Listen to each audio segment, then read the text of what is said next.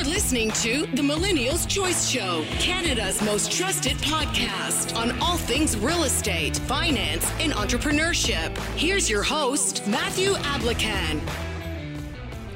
What's going on, guys? We're here back today with another special episode with my co-host, Matthew Ablakan. What's going on? What's going on, friends?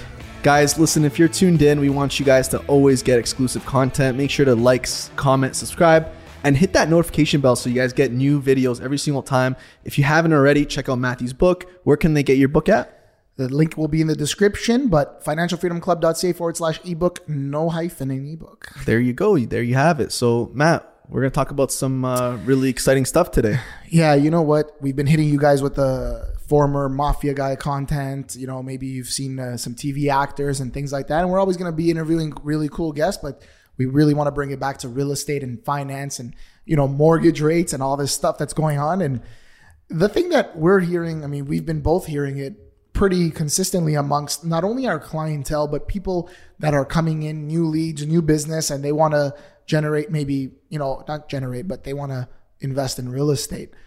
And they're all saying the same thing. And it's like the following, they say the following, and that is, I want to wait until interest rates come down. Okay, so that's the topic we want to cover today. So some of you listening to this already have purchased a property. You may already have closed the property. You have tenants, or you're thinking about buying a piece of real estate, whether pre-construction, whether resale, whether whatever type of property it is. And you're hearing this bombardment on the news and the media of Bank of Canada has raised their rates. Interest rates have gone up. You know, some realtors are promoting that prices are just going to keep going up, and you don't know what to believe. You don't know what to listen to. So our job is just to bring you the information. You make an informed decision. That's how we treat all of our clients. Give all the information. Danny, you do the same thing all the time. Always. That's our policy at Millennials Choice. So really what's happening in the market right now and what are we seeing? That's kind of the best information for me. Like, I talk to lawyers, mortgage agents, other realtors, and I want to find out what are they experiencing, because they're on the front lines like I am, but from a different angle and different perspective. So I want to know, are lawyers dealing with a lot of foreclosures and power of sales?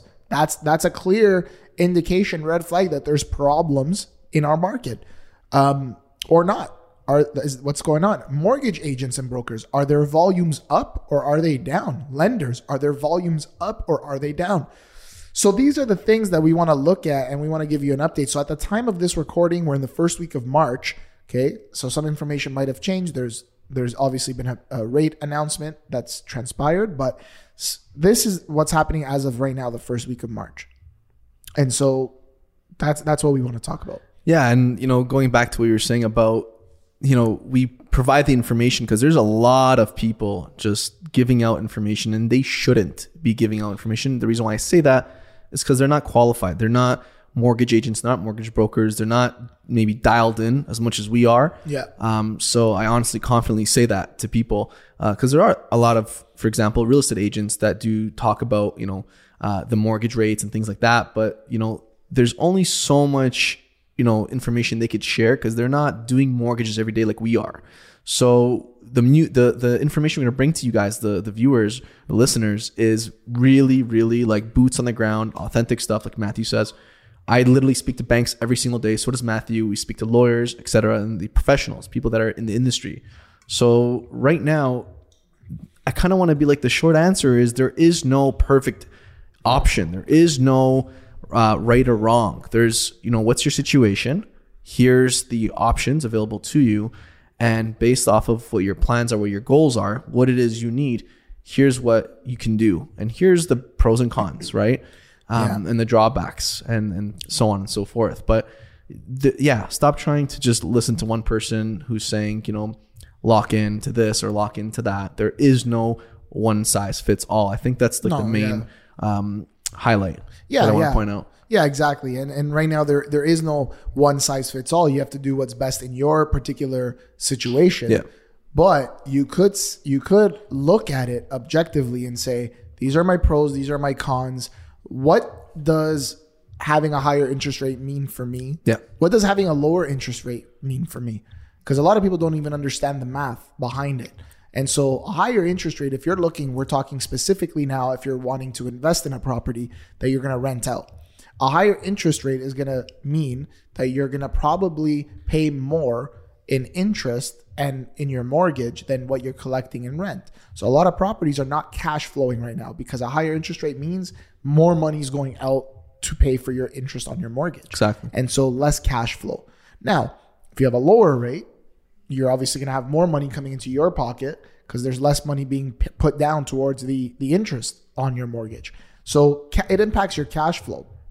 One simple solution that I tell people right now, if you're worried about interest rates, you're always going to be worried about interest rates. Yep. Plain and simple. Just don't take for granted the power of media and the programming that exists out there. Don't take that for granted. It's a giant organization, and they know what they're doing. So you may be programmed to think a certain way, but think about it. If you're worried about interest rates today, then why wouldn't you, even if rates were 2% and you locked in, you said, they're 2%, it's great, I'm going to lock in for 5 years. Well, then aren't you going to be worried about what they're going to be like in 5 years? Exactly. So you're always going to have that fear, number one, right? Which kind of goes back to your mindset, right? It's all about your mindset. Which we've talked about before, for sure. Real estate is a mindset. So this is the way I look at it. Real estate is a business that you're getting into. The reason I look at it like that and I say it like that is because the CRA sees it as the exact same thing. You're collecting money in the form of rent, you're collecting income, and then you're paying out expenses, and then you have taxes accordingly with that investment. So with that being said, what do most people expect when they first start up a business? Maybe not a lot of them expect this nowadays because there's such a little upfront cost to start, let's say, an online business. Yeah. But let's say, traditionally speaking, Danny, I'll ask you, you're going to open up a restaurant. What do you expect financially in the first couple of years after opening up that restaurant? You definitely expect to not only not make money, but most likely lose money, especially in the first few years. Absolutely. Perfect. So now a lot of people are deterred from buying real estate because they're saying, well, I'm going to have to pay out of pocket, initially and because of the interest rate and all these things. And it's like, well, yeah, true. Maybe in some cases, like you could find properties that still cash flow today. We're still finding them. They're not as common, but they still exist. But did you take into account how much of the rent payment is actually building you equity because it's paying down the principal portion of your mortgage that you don't realize on a monthly basis, but it's there. It's paying it down. It's equity that is being built up. That's number one. Number two, you're investing into a business. You need to understand that it's going to be long-term until it generates a return. Sure, we've had great years where you could buy a property and I've seen 90 days later, 120 days later, the person does nothing to the property and they flip it and they make some money.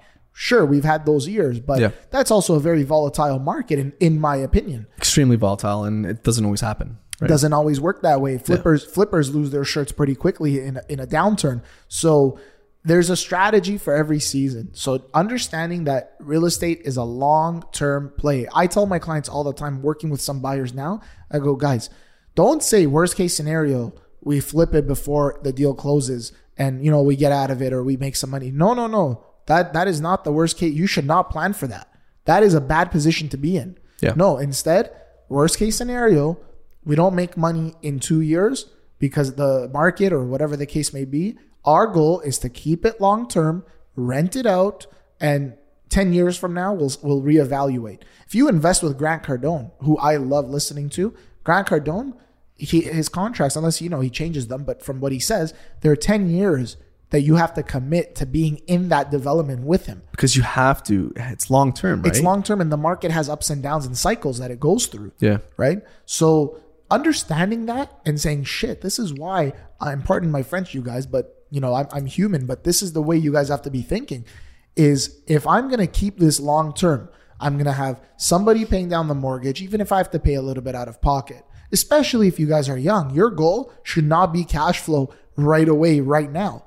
You could break even, you could generate some cash flow, great, but your goal is to create wealth. Exactly. You want to make money? You don't need to make money buying real estate and flipping it. You can make money doing other things. Your goal is to create wealth. And so number one is, how can I accumulate as many properties that I can afford, that I can handle, that I can deal with as quick as possible? Number two, is why am I investing in real estate specifically? And number 3, understanding the benefits of investing in real estate, tax benefits. We talked about this 100%. Before. Yeah. We were talking about some stuff that you were like, oh, I didn't know that. Yeah, no, for sure. 100%. And just another one of those benefits you're talking about is just tapping into that equity of your home, right? And it being tax-free. A lot of people don't know that. If it's a rental, even if it's not a rental, it's tax-free. And you can use that to invest more if you want into your real estate business, right? I think the problem is people don't see it as a business. No, they don't. It's a get rich quick thing. Yeah, like everything else. From when I've spoken to people, and this is recent, I've explained to them, look, if you get into this property right now, yes, you're going to be negative cash flow about $900, but consider this: in a year, let's say you're negative cash flow $1,000. In a year, that's $12,000 out of your own pocket, right? But you have a really good investment that you've put your money into in a down market, where the market will eventually pick back up. As we know, the rates will eventually come down, and you won't be negative $900 cash flow a month. It won't be like that. That's just not how it works. Like you said, the principal gets paid down. There's more equity in there. I'm not even talking about tapping into the equity. I'm just saying some tenant is paying down your mortgage and the value is going up at the same time. So as a result, there's more equity being created in that gap. Yeah. And sorry, just to build on that point, remember, don't forget your thought, but just to build on that point, for parents, for people who have lots of equity in their home, it's a very silly decision to have that equity in your home, but not be able to tap into it. Yeah. So let me explain. I want to work hard to pay off my mortgage. You want to know why, Dad? I did the calculation for those of you guys listening. You know, Sarah and I moved into our home. Yeah. If I keep the mortgage for 30 years and at an average rate of 6% throughout 30 years of my mortgage, I would have paid approximately $1.8 million in interest, right? That's crazy. Just in interest, right? Alone. So it'll bring my whole thing up to about $3.8 million. Yeah. In terms of cost of this product, 3.9 million, maybe call it 4 in 30 years. And will my house be worth more than 4 million? Like, that's how you have to equate. Is it a good investment? Yeah. Plus all those years of property taxes I'm not taking into an account. Definitely. And maintenance and things like that. So it's my goal to pay off my mortgage. Many of you have done that listening to this or watching this, and that's good for you. But here's my goal, though, to pay it off, but have access to the equity. So how can you do that? There are programs out there that banks will have that give you a home equity line of credit where you don't pay for it unless you use it. Yep. You pay for the money that you use, whatever the interest rate is. And you can also get like a product right now with your mortgage, if you still have a mortgage, but you want to do something like this, where every dollar that's paid off from your mortgage, your principal, gets automatically thrown into a line of credit that you have access to. And the reason why you want to do something like that is, number one, in case of an emergency, you don't have to sell your house or do something. You have access to the money tax-free. Also, number two, you can take that money and invest in it or do what you want with it. That's how the rich buy assets. 100%. Or even that's how the rich they buy liabilities too. Like, they want to get a nice car, get a $100,000 sports car or whatever. What they do is they'll refinance one of their properties. So if this, now we're talking about an investment property, it's the same thing applies. They refinance that property.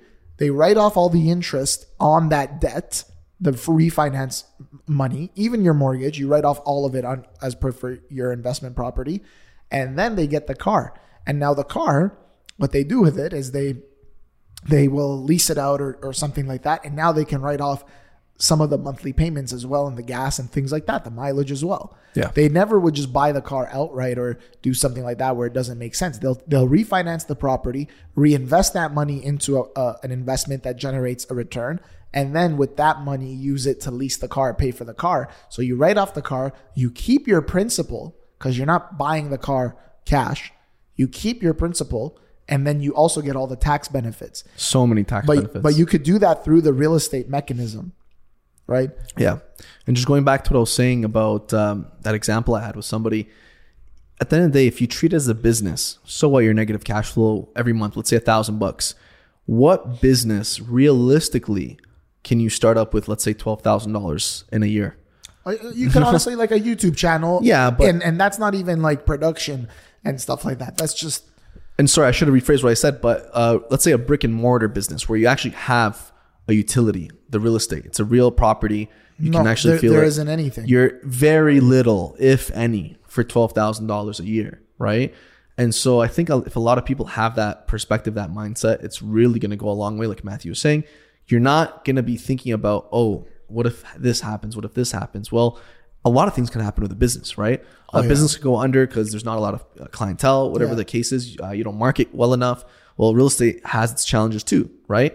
But as long as you're kind of keeping the formula the same, and obviously you have the right people advising you and you're asking the right questions, you can't go wrong as long as it's a long-term game, right? It's a long-term game. That's the key. And also you get so many tax benefits. You know, a lot of people complain about pre-construction real estate and the closing costs that come with that. Yeah. They're higher than if you buy brand new resale, which I get.